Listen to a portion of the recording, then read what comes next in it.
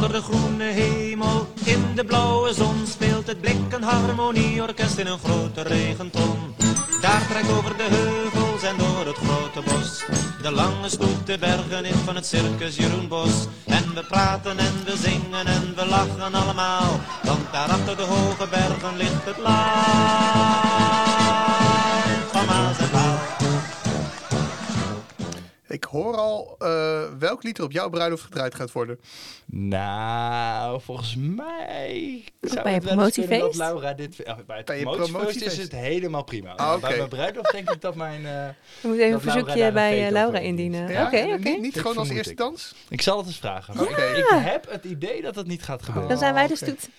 Zeker.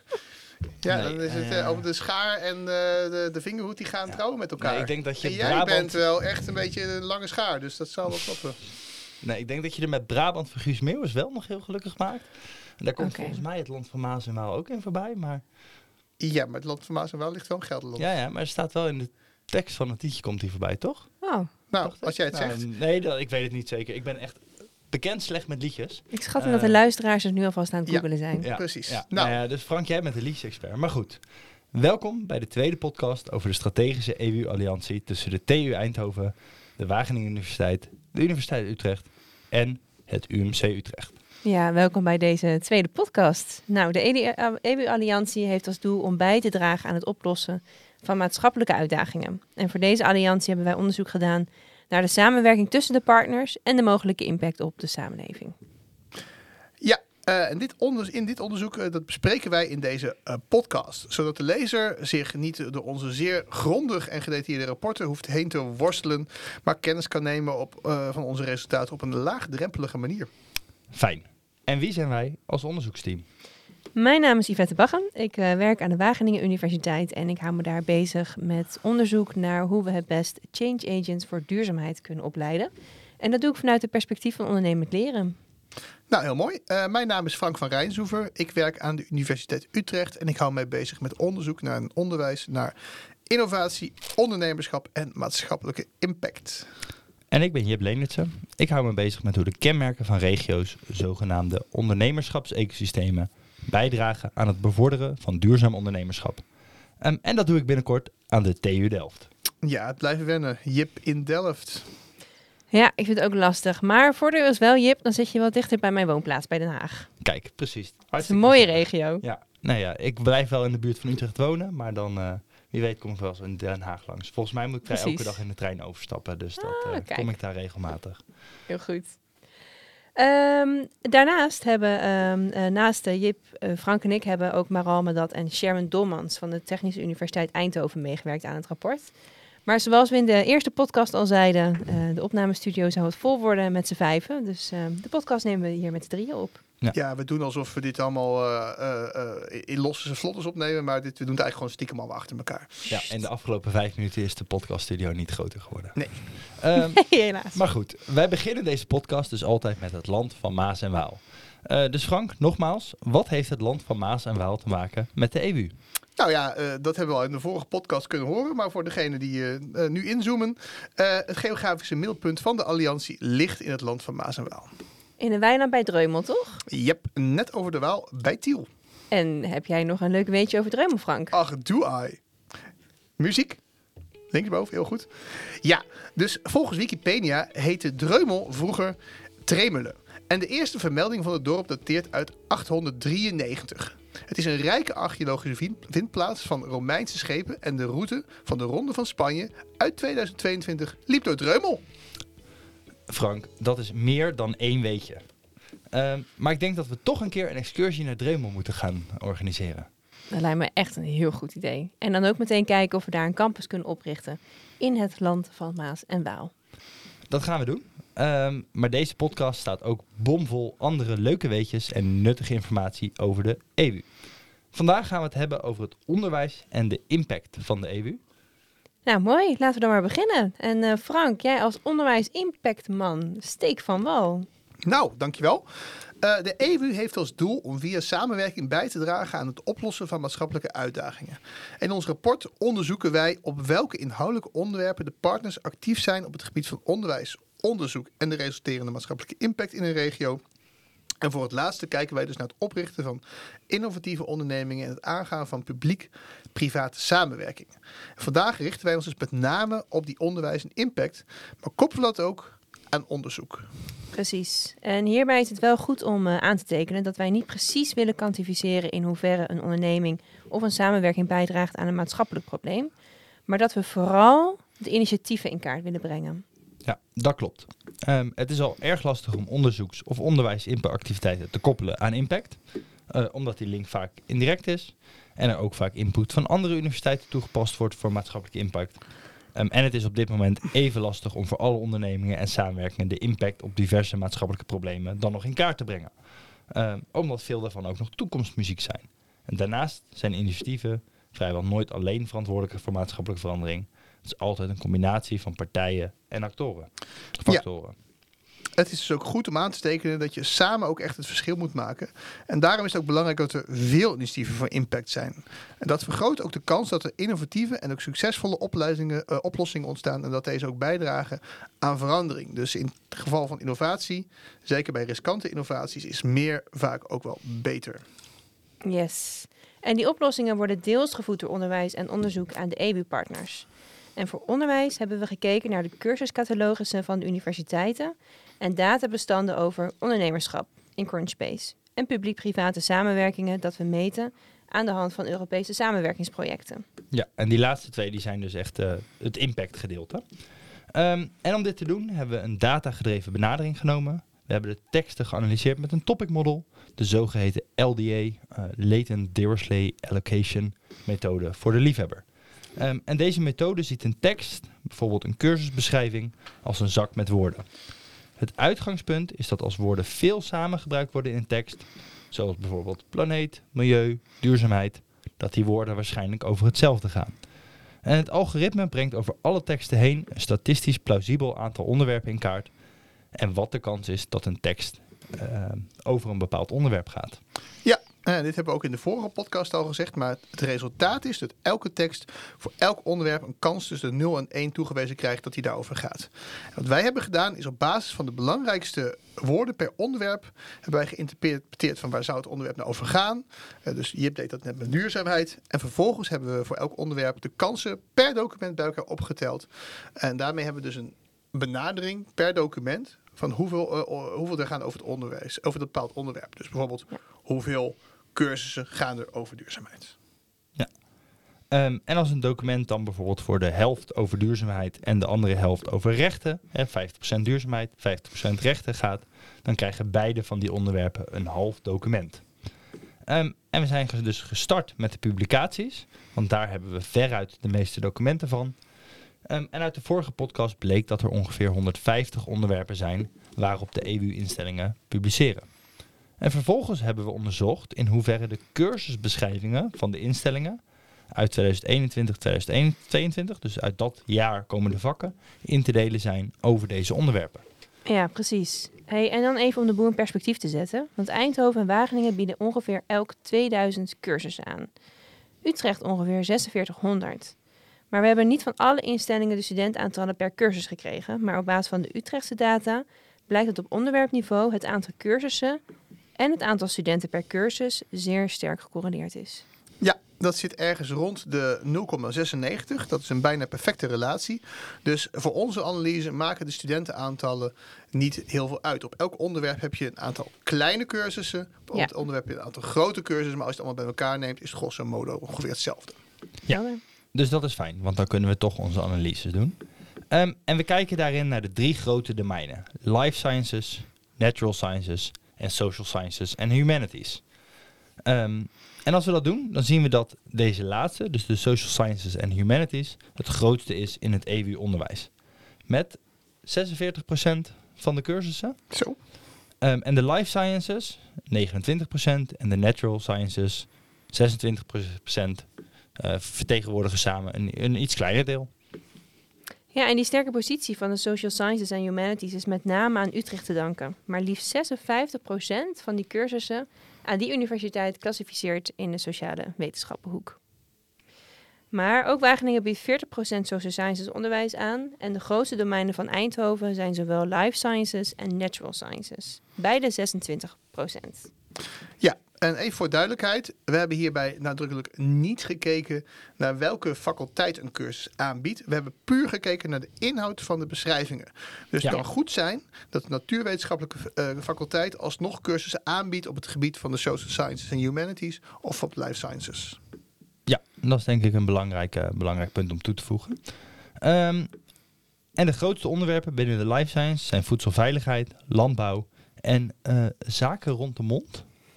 Ja, die laatste die hadden we eigenlijk een beetje verkeerd geïnterpreteerd. Eerst hadden we gedacht dat het zaken rondom het gezicht of rondom het hoofd waren. Maar ik vermoed dat hier onderwijs over keel, neus en oren en de inname van voedsel samenkomen. Als mede ook mondelingen presentatievaardigheden. Dus ja, dit soort onderwerpen laat zien dat je heel erg scherp moet zijn met interpreteren. Want alle drie gebruiken ze het woord oral heel erg veel. Ja, nou dan vind ik zaken rond de mond een mooie klassificatie. Maar goed, we zien toch ook wel het agri-food thema als een belangrijke onderwijsfocus in de Alliantie. Zeker. En deze focus hebben we sterk te danken aan Eindhoven en Wageningen. Maar ook Utrecht profileert zich hierop. Ja, en voor de natural sciences zien we ook een duidelijke trend. Daar is het grootste thema digitalisering, kunstmatige intelligentie, wiskunde en algoritme. Dat in die hoek zit het. En dat zit toch heel erg sterk in de informatica hoek.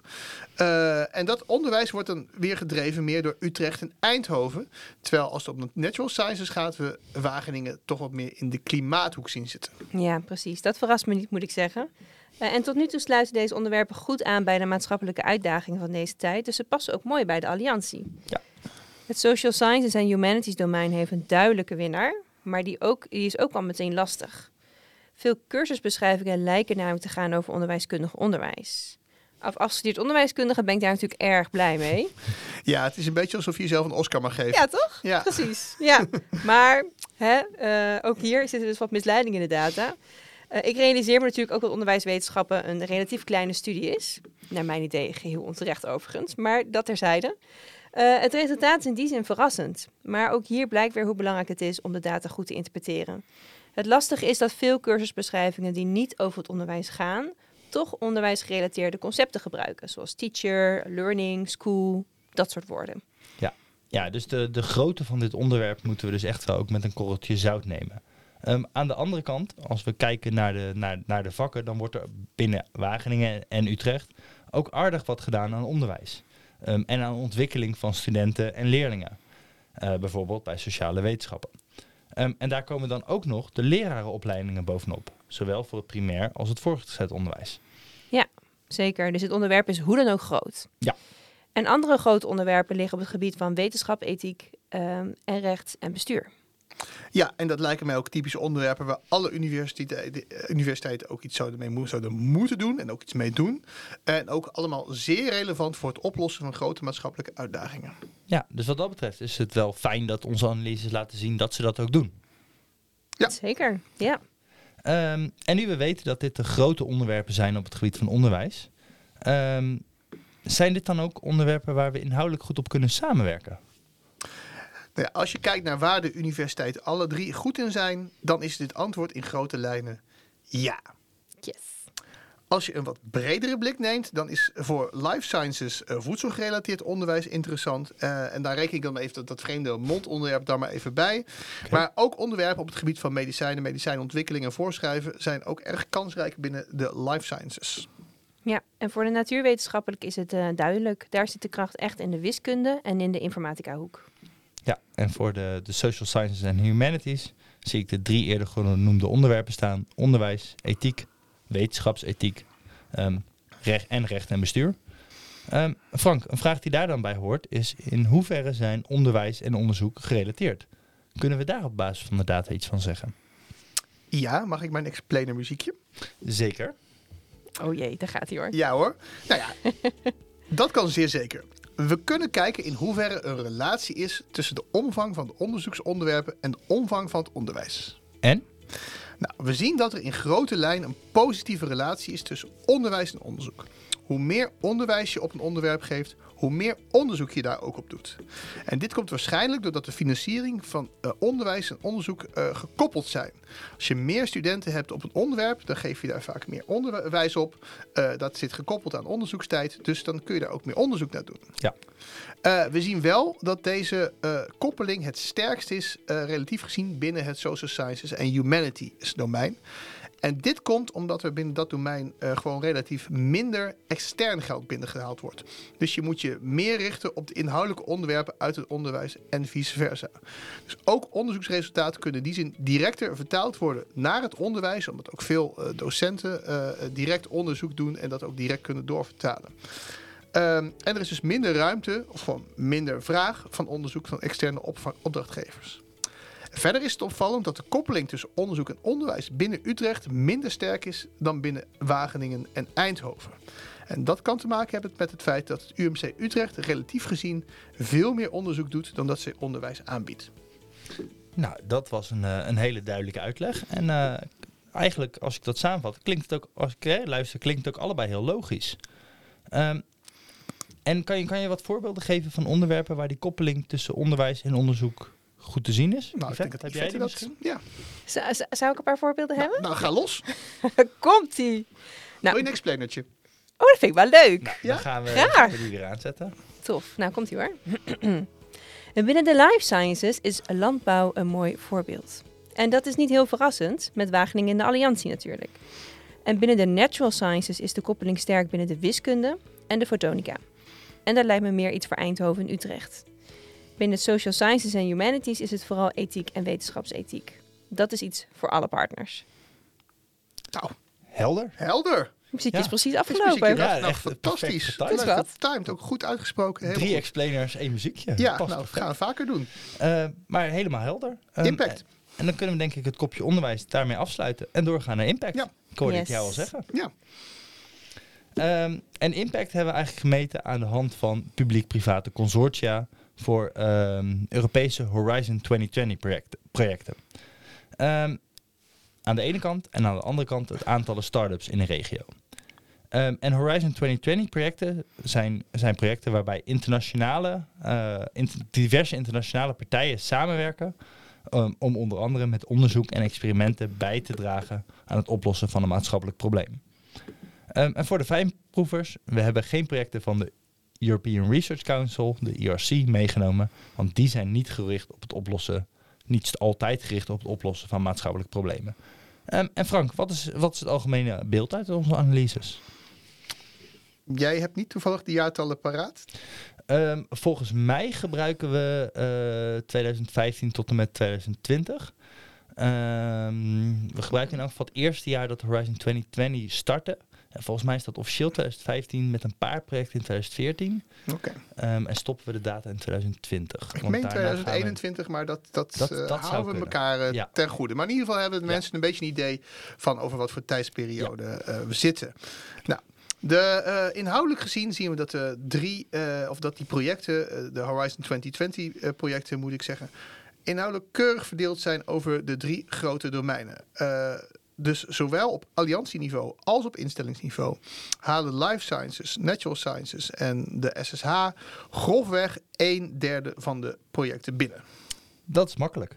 Mooi verdeeld. En Yvette, wat voor onderwerpen zijn dan typisch voor dit soort projecten? Weer met explainer trouwens? Nee, Oké. nu kan ik hem handelen zonder. Dank je. Binnen de life sciences zien we dat het vooral om landbouw gaat, met dank aan Wageningen. Daarna volgen biomedische onderwerpen, zoals borstkanker en het onderzoek naar botten. Mhm. Bij natural sciences is digitalisering het grootst, gevolgd door klimaat, mitigatie en fotonica. En bij het social sciences en humanities domein steken business, market innovation en ethiek er met kop en schouders bovenuit. Gevolgd door recht en bestuur. En ja, wederom, dit lijken me ook logische onderwerpen bij het oplossen van grote maatschappelijke uitdagingen. Nou, fijn. Dan gaan die projecten over de goede dingen. Maar kunnen we dan ook weer iets zeggen over de relatie tussen onderzoek, onderwijs en die publiek-private samenwerkingen? Frank, jij bent de regressieman. Ja, en die relatie is er zeker. Bij de publiek-private samenwerking, oftewel de Europese projecten, zien we dat zowel onderzoek als onderwijsactiviteiten de omvang daarvan voorspellen. Maar het effect is wel sterker voor onderzoek dan voor onderwijs. Nou, en dat is ook wel wat je zou verwachten, aangezien de Horizon 2020 projecten vaak sterk inzetten op onderzoek en onderzoekslijnen ook verder uitbouwen.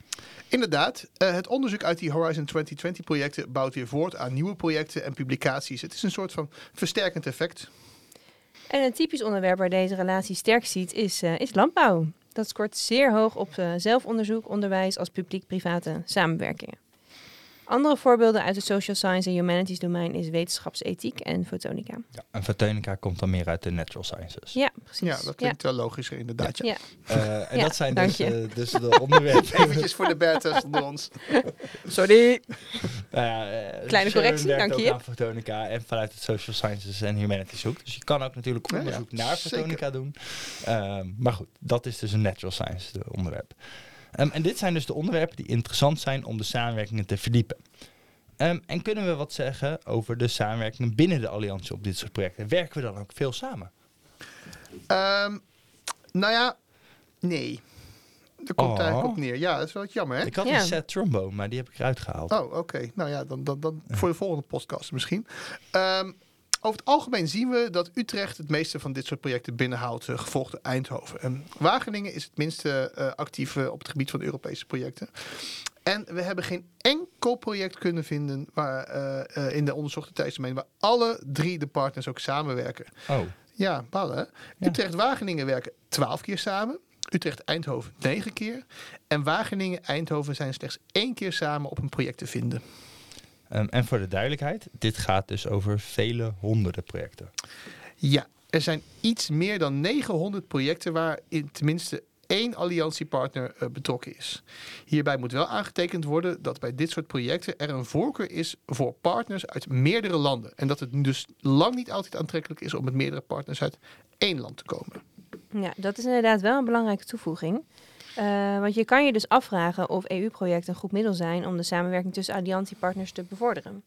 Ja, dat klopt. Dus een route als bijvoorbeeld de NWO zou misschien logischer zijn. Ja, precies. Zoals we dit jaar met alliantiepartners en het Rewire-project hebben gedaan, Frank. Ja, precies. Om maar even voor eigen parochie te preken. Ja, dat wat is is een Rewire? mooi project om transities binnen de agro-foodsector te versnellen.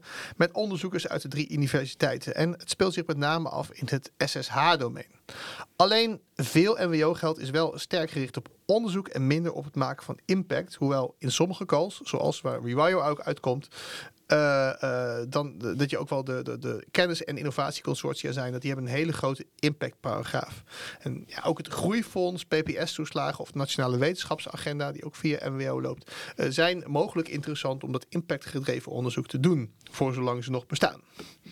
Ja, en het zou dus voor de alliantie heel fijn zijn als er meer calls komen die onderwijs, onderzoek en impact combineren. Dus die dat eigenlijk alle 3 meepakken. Ja, dat zou inderdaad geen onlogische combinatie zijn. Of je nu vanuit de EWUU-alliantie komt of elders. Onderzoek, onderwijs en impact zijn idealitair 3 communicerende vaten die je niet te veel als losse werelden moet behandelen. Nee, en dat komt ook uit onze analyses. Maar het is alleen de vraag hoe lang al die regelingen die je net noemde nog blijven bestaan. Maar goed, laten we optimistisch zijn en hopen dat dat wel gebeurt. En dan door naar het tweede blokje onder impact. En dat is het oprichten van nieuwe start-ups.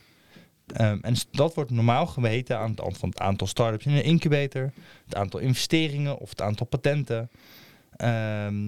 En dan specifiek die duidelijk aan de universiteit gekoppeld zijn. Maar onze topic models stelden ons in staat om een veel rijker beeld van ondernemerschap te schetsen. Eigenlijk door te kijken naar wat er in die regio aanwezig is. Yvette. Ja, want niet iedereen die een innovatief bedrijf begint, die meldt zich natuurlijk aan de universiteit. Nee. Dus onze methode die kijkt breder dan de directe indicatoren die universiteiten vaak gebruiken. Ja, mag ik een uitlegmuziekje? Ja. Kijk, geweldig. Ja, lange tekst, dus dan hebben we een uitlegmuziek. Ja, dank je. De stad Utrecht heeft de meeste start-ups, 268. Gevolgd door Eindhoven en Wageningen sluit het rijtje af met 63 start-ups. We hebben vooral naar de stad gekeken, omdat de regio's rondom de universiteit nogal moeilijk af te bakenen zijn. Maar de verdeling van de start-ups over de verschillende domeinen is toch wel verrassend. We hebben dus ook gekeken hoe de start-ups in de regio verdeeld zijn over de 3 domeinen. En de verdeling binnen alle regio's is redelijk constant, als we hier naar kijken. Dus bijna de helft van de start-ups begeven zich op het social sciences en humanities domein. En de life sciences en natural sciences hebben beide iets meer dan een kwart.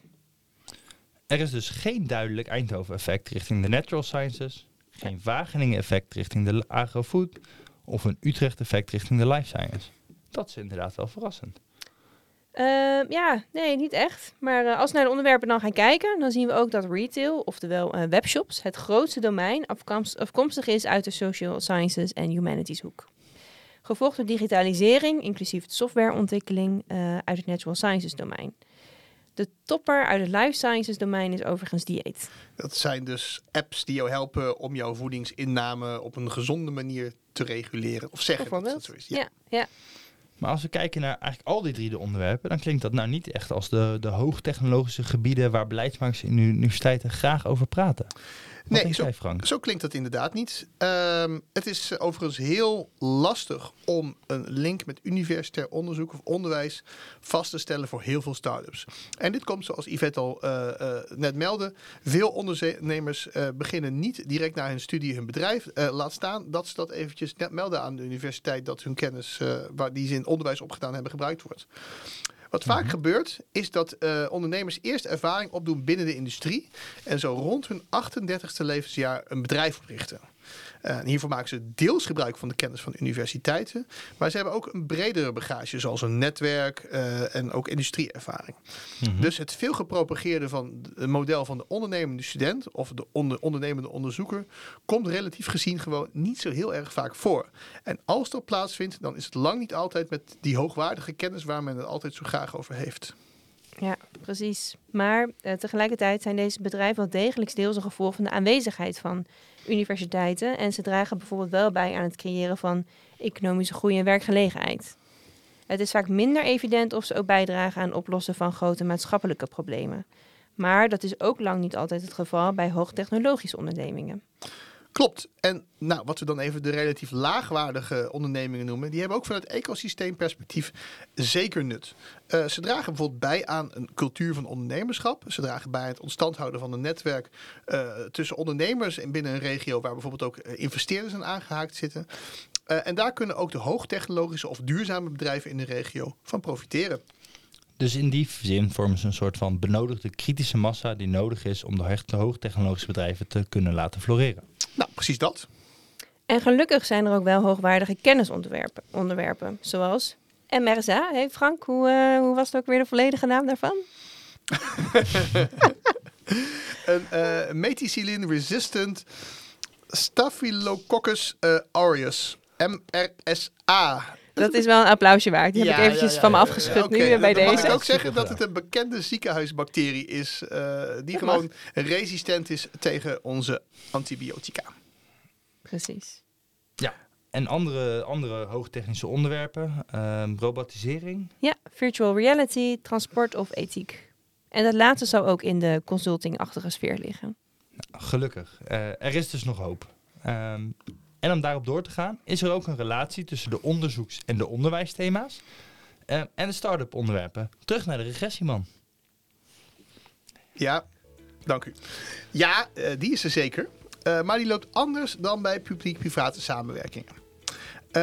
We zagen bij de publiek-private samenwerkingen dat zowel onderzoek als onderwijs voorspellend waren en met een onderzoek dominanter was. En bij de start-ups zien we eigenlijk meer iets andersoms. Vooral onderwijsonderwerpen hebben een sterke relatie met de onderwerpen waar bedrijven op worden opgericht. En er is geen echte relatie te ontdekken tussen de onderwerpen van onderzoek en waar start-ups over gaan. Dus onderwijs is echt hetgeen wat ondernemerschap in een regio lijkt te drijven. Heel boeiend. En ja, dat bevestigt eigenlijk het beeld dat we net schetsten. Hè? Ja, en het is ook nog wel te verklaren. Voor een succesvolle start-up heb je namelijk niet alleen maar kennis of geld nodig, maar ook vooral goede mensen. En die goede mensen zijn het product van ons fantastische onderwijs dat wij binnen de Alliantie en natuurlijk ook elders in de regio leveren. Ja, en mooie voorbeelden van onderwerpen van waar die link met start-ups goed ligt. En er ook een sterke koppeling is met onderzoek trouwens. Zijn wetenschapsethiek, fotonica en een beetje rond diëten. Maar dit resultaat zegt dus eigenlijk dat we de hele discussie over impact en ondernemerschap veel meer in de context van onderwijs moeten zien. En minder vanuit onderzoek waar nu altijd zo sterk de nadruk op ligt. Ja, je kan daar op 2 manieren naar kijken. Maar je kan ook zeggen, onderwijs loopt wel. Dus we moeten ons vooral op onderzoek richten. Maar wat je eigenlijk toch wel ziet is een hele smalle discussie. Universiteiten investeren graag in patenten en start-ups op basis van eigen onderzoek. Maar wat we zien is dat er ook ongelooflijk veel ondernemerschap buiten deze route valt. En docenten zoals Yvette, die ondernemerschapsonderwijs verder doorontwikkelen, kunnen dus ook echt bijdragen aan het stimuleren ervan. Alleen de effecten daarvan zijn niet direct zichtbaar op de op andere dag, maar dat heeft gewoon tijd nodig. Okay. Ongeveer tot de 38e levensjaar van de ondernemer. Ja, precies. Dat hebben we net geleerd. Ja, dat is een gemiddeld getal uit onderzoek. Ik was wel een beetje verbaasd dat je daar zo specifiek mee kwam. Ja, verschillende onderzoeken laten zien dat start-up ondernemers, met name overigens wat hoogtechnologische, maar in het algemeen start-up ondernemers gemiddeld zo rond hun 38e, 37e, 38e onderneming oprichten. Ja. Oké, duidelijk. Ja, dat is ook logisch, want dan heb je een beetje ervaring binnen je industrie. Een netwerk. Een beetje credibility. Dus dat is helemaal niet zo gek. Nee. En hoe oud was jij nu, Frank? Dat is private informatie. Nee, ik dacht, dus is het ongeveer het moment 38 plus. Oké, nee, dus jij hebt de kansen om ondernemer te worden zijn jou al voorbij gegaan. Je moet ook nog in onzekerheidsmarges geloven en zo. Dus zeg nooit. Dus, wie weet, dan op korte termijn. Maar jij kan nog. Ja, dat is waar. Maar eerst naar de TU Delft. En wat zijn nou dingen die we kunnen doen om impact te bevorderen? Nou, zoals ik al net zei, dit is een zaak van lange adem. Dat niet alleen omdat het tot het 38e levensjaar gemiddeld duurt eer dat een ondernemer begint met zijn of haar bedrijf. Maar wij hebben als universiteiten eigenlijk ook nog niet heel veel serieuze ervaring met het maken van impact. De meeste stafleden, academische stafleden die wij in dienst hebben, hebben keurig netjes hun dokterstitel gehaald nadat ze tenminste 4 jaar promotieonderzoek gedaan hebben. En daar zijn ze ook op geselecteerd. Dus dat je goed bent in onderzoek en niet dat je goed bent in impact gehaald. En ook dat is die reden waarom die mensen ook hebben gesolliciteerd op die functies. En dat verander je gewoon niet zomaar. De inherente focus en interesse ligt gewoon op onderzoek. Ja, precies. Eens. En toch, je kunt natuurlijk wel investeren in je mensen, ook als universiteit. En dat doe je naar mijn idee niet door ze op een cursus impact maken van 2 dagdelen te sturen. Want je kan je afvragen in hoeverre leer je dan werkelijk om impact te maken. Ja. Maar ik zou een groot voorstander zijn van ervaringsgericht onderwijs. Je kunt bijvoorbeeld mensen voor een periode van een half jaar of, doe eens gek, zelfs een jaar, in deeltijd laten werken bij een partner om daar ervaring op te doen. Dat kan een overheidsinstantie zijn, maar ook een bedrijf met oog voor maatschappelijke impact. Dus daar kan je ook heel breed in denken. Nou, op die manier leer je als onderzoeker de taal te spreken van de business. En je leert om de vertaalslag te maken van onderzoek naar de praktijk. En deze ervaring kan vervolgens weer een plek krijgen in het onderwijs. Dus op die manier verrijk je eigenlijk zowel het onderwijs, het onderzoek en je vergroot je maatschappelijke impact. En wat ook mooi is dat we ons zo als universiteit echt als in het hart van de samenleving positioneren. Ja, een soort van externe stage voor wetenschappers. Ja, precies. Dus je zou daar als EWUU een soort van beurzen of fellowships voor kunnen maken. Oké, dat is een beetje zoals de fellowships die we ook in de vorige podcast besproken. En ook zou je kunnen overwegen om mensen die al een tijdje weg zijn bij de universiteit en in de grote wijde wereld zijn gestapt, toch weer aannemen als docent. Het is nu zo, als je uit dat universitaire wereldje stapt, het best wel moeilijk is om weer terug te komen soms. Nou, en gelukkig heb ik zelf ervaren dat het eigenlijk heel goed mogelijk is om terug te komen bij de universiteit na een tijdje extern te hebben gewerkt. Zelf heb ik bij Nationale Nederlanden, een grote verzekeringsmaatschappij, gewerkt. En kon ik uiteindelijk gewoon weer terugkomen bij de universiteit. En in ondernemend onderwijs werken we veel samen met partners uit het werkveld. Even voor de goede orde, dat is niet zozeer onderwijs waarin studenten hun eigen bedrijf opstarten, maar meer onderwijs waarin studenten door het proces van ondernemen zelf te ervaren maatschappelijke impact kunnen maken. Zulk onderwijs is vaak in teams en het is authentiek, het is voor de echte wereld, met heel veel aandacht voor het iteratieve en vaak chaotische proces van het bedenken en testen van innovatieve oplossingen. En ik merk in de samenwerking met professionals dat zij het echt onwijs leuk vinden om met studenten te werken. En dat is ook wat ons onderzoek hiernaar laat zien. Professionals leren veel van de frisse blik van studenten, van de actuele wetenschappelijke inzichten en kennis die zij meebrengen. En ook van het onverwachte. of de leerverrassingen, omdat je nooit precies weet wat er gaat gebeuren als je met studenten aan innovatieve oplossingen werkt voor die complexe vraagstukken. Dus ik weet eigenlijk wel zeker dat veel van deze professionals graag hun werk zouden combineren met een docentrol aan de universiteit. En dat lijkt me ook echt enorm verrijkend. Ja, dus eigenlijk maken we via ons onderwijs veel meer maatschappelijke impact als universiteit dan we denken. Via de vraagstukken waar studenten samen met professionals aan werken in ondernemend onderwijs en via het opleiden van studenten die in staat zijn om eigenlijk aan maatschappelijke vraagstukken te werken. Ja, dat klopt. En over het laatste hebben we ook mede gefinancierd door die alliantie net een review gepubliceerd, waarin we een Change Agent Teaching Model presenteren. Vertel. Nou ja, we zijn de literatuur ingedoken over duurzaam ondernemerschapsonderwijs en duurzaam leiderschapsonderwerpen. En in het model laten we zien dat het belangrijk is om onderwijsprogramma's te ontwikkelen waarin studenten leren door te doen, door het realiseren van maatschappelijke impact te ervaren en ook op aandacht te hebben voor het ontwikkelen van maatschappelijke inhoudelijke kennis. En dit moet dus ook veel gebeuren samen met maatschappelijke partners. Ja, precies. En het idee achter het Change Agent Teaching Model is gebaseerd op constructive alignment, zoals we dat in onderwijswetenschappen noemen. En dat betekent dat de leerdoelen in lijn zijn met de leeractiviteiten, de toetsing, de doelgroep en de inhoud van het onderwijs. En zeker in de praktijk zijn voorbeelden van zulk constructive aligned, innovatief onderwijs zeldzaam. Maar we werken daar heel hard aan. Er ontstaan steeds meer onderwijsinitiatieven waar studenten en professionals samen aan maatschappelijke vraagstukken werken. En zich op die manier zowel inhoudelijk als professioneel ontwikkelen. En leren om te gaan met onzekerheid. Want dat is zo mooi aan het onderwijs, die aandacht voor dat rijke leerproces. Ja, en je ziet bijvoorbeeld binnen de alliantie dat er heel veel aandacht is voor community engaged learning, challenge-based learning. En dat zijn echt zaken die hierbij passen. We zien wel dat het tot nu toe allemaal nog wel een beetje soms onderwerp A specifiek laten zijn of wat komt uit. Of wat komt er vanuit de instellingen. Maar we kunnen nu ook aan de hand van ons rapport ook iets meer duiden van nou waar zit nou inderdaad de grote onderwerpen waar we het onderwijs op zouden kunnen aanbieden. Waar hebben wij de cursus in didactische kennis over. En dan zie je eigenlijk dat die onderwerpen nog niet eens zo ontzettend veel wegleggen wat ik in de praktijk zie en wat we in de data zien. Dus dat is dan alweer aardig. Ja, zeker. Nou ja, en ik denk dat challenge-based learning echt wel een hele mooie toevoeging is die gebracht wordt via de universiteiten. Via die alliantie en die combinaties. En ook dat in staat stelt om de studenten eigenlijk van verschillende achtergronden aan elkaar te koppelen. En vaak heb je ook dat heel erg nodig bij het oplossen van maatschappelijke problemen.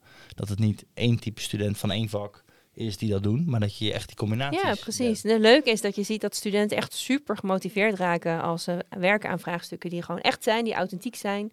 Dus het doet er echt toe wat ze aan het doen zijn en daarin ook kunnen samenwerken met die partners van buiten de universiteit. Ja, want veel van die maatschappelijke vraagstukken die zijn multidisciplinair van aard.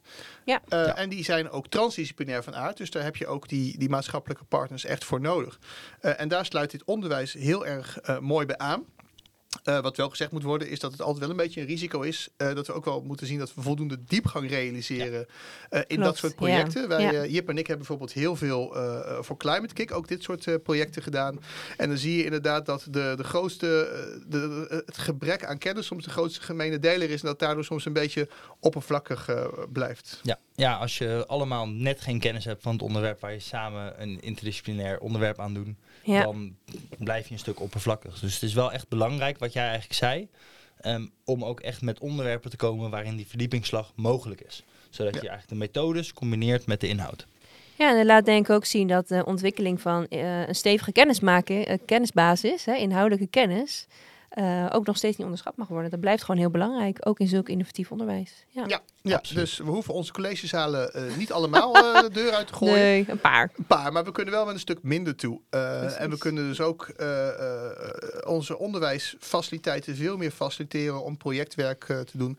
En ook onze docenten, niet alleen maar dus van die mooie predikanten, wat ik zelf ook erg graag doe, voor een collegezaal te zijn. Maar ook om die coachende rol te nemen, om zowel een onderzoeks- en impactproces te begeleiden, als ook de leerervaring van studenten te verrijken met de ervaringen die jij als docent hebt gehad en ze daarmee te helpen. Ja. En als ik het goed begrijp, dat paper wat jullie noemden, dat artikel geeft een stuk inzichten over hoe dit proces werkt. En hoe je die constructive alignment kan creëren rond duurzaamheid onderwijs en duurzaamheid leiderschap onderwijs. Ja, Is dat klopt. goede samenvatting? Ja, het paper helpt je om daarover na te denken en om het onderwijs vorm te gaan geven. Ja. En waar kan ik en waar kunnen onze andere luisteraars dit vinden? Dat is in het International Journal of Management Education. En het paper heet The Change Agent Teaching Model. Educating Entrepreneurial Leaders to Help Solve Current Societal Challenges. Nou, we zetten het in de show notes. Top. En als ik het goed begrijp, moeten we op onze denkbeeldige campus in het land van Maas en Waal dus ook een soort van praktijkgebouw zetten waar maatschappelijke partners komen naast het onderwijsgebouw. Ja, en ook waar onze start-ups komen. Maar dus een soort van incubator. Ja, dus ook nog een incubator. Ja, het wordt daar vol in Dreumel. Ja. Ja, zo groot is dat land van Maas en Waal nou ook weer niet. Ja, ik heb al geïnvesteerd in een weiland, hoor. Ja, dat precies. Maar het kan nog altijd wel rustig 15 jaar duren eer dat die incubator ook vol zit. Omdat dus niet iedereen direct gaat ondernemen na zijn of haar studie. En daarnaast moet je ook nog eens tolerant zijn voor het feit, zeker in een omgeving waar, laten we zeggen, de rest van het start-up ecosysteem nog niet helemaal tot wasdom gekomen is, dat ook niet alle start-ups even hoogwaardige kennis leveren. Ze leveren nog steeds een belangrijke bijdrage aan het ecosysteem. Ja, precies. En misschien moeten we dan toch ook in de faciliteiten bij Dreumel faciliteren dat mensen daar tot hun 38ste blijven. Maar goed. Of vanaf een 38ste komen. Ja, dat kan ook. Ja, precies. Dat is misschien goedkoper. Ja, fair enough. En daarnaast is het dus ook echt belangrijk om ondernemerschapsonderwijs te bevorderen, zoals we net zeiden. En niet iedereen hoeft zelf te ondernemen, absoluut niet. Maar het is ook belangrijk dat studenten willen en kunnen werken bij een innovatieve start-up onderneming. En ook in bestaande organisaties zijn die ondernemende vaardigheden belangrijk. Nou, dat lijkt me dan een mooie gedachte om het vandaag bij te laten. In de laatste aflevering gaan we het hebben over het bredere ecosysteem, Frank refereerde er net al even aan, van de Alliantie. Dank voor het luisteren en tot de volgende keer. Doei!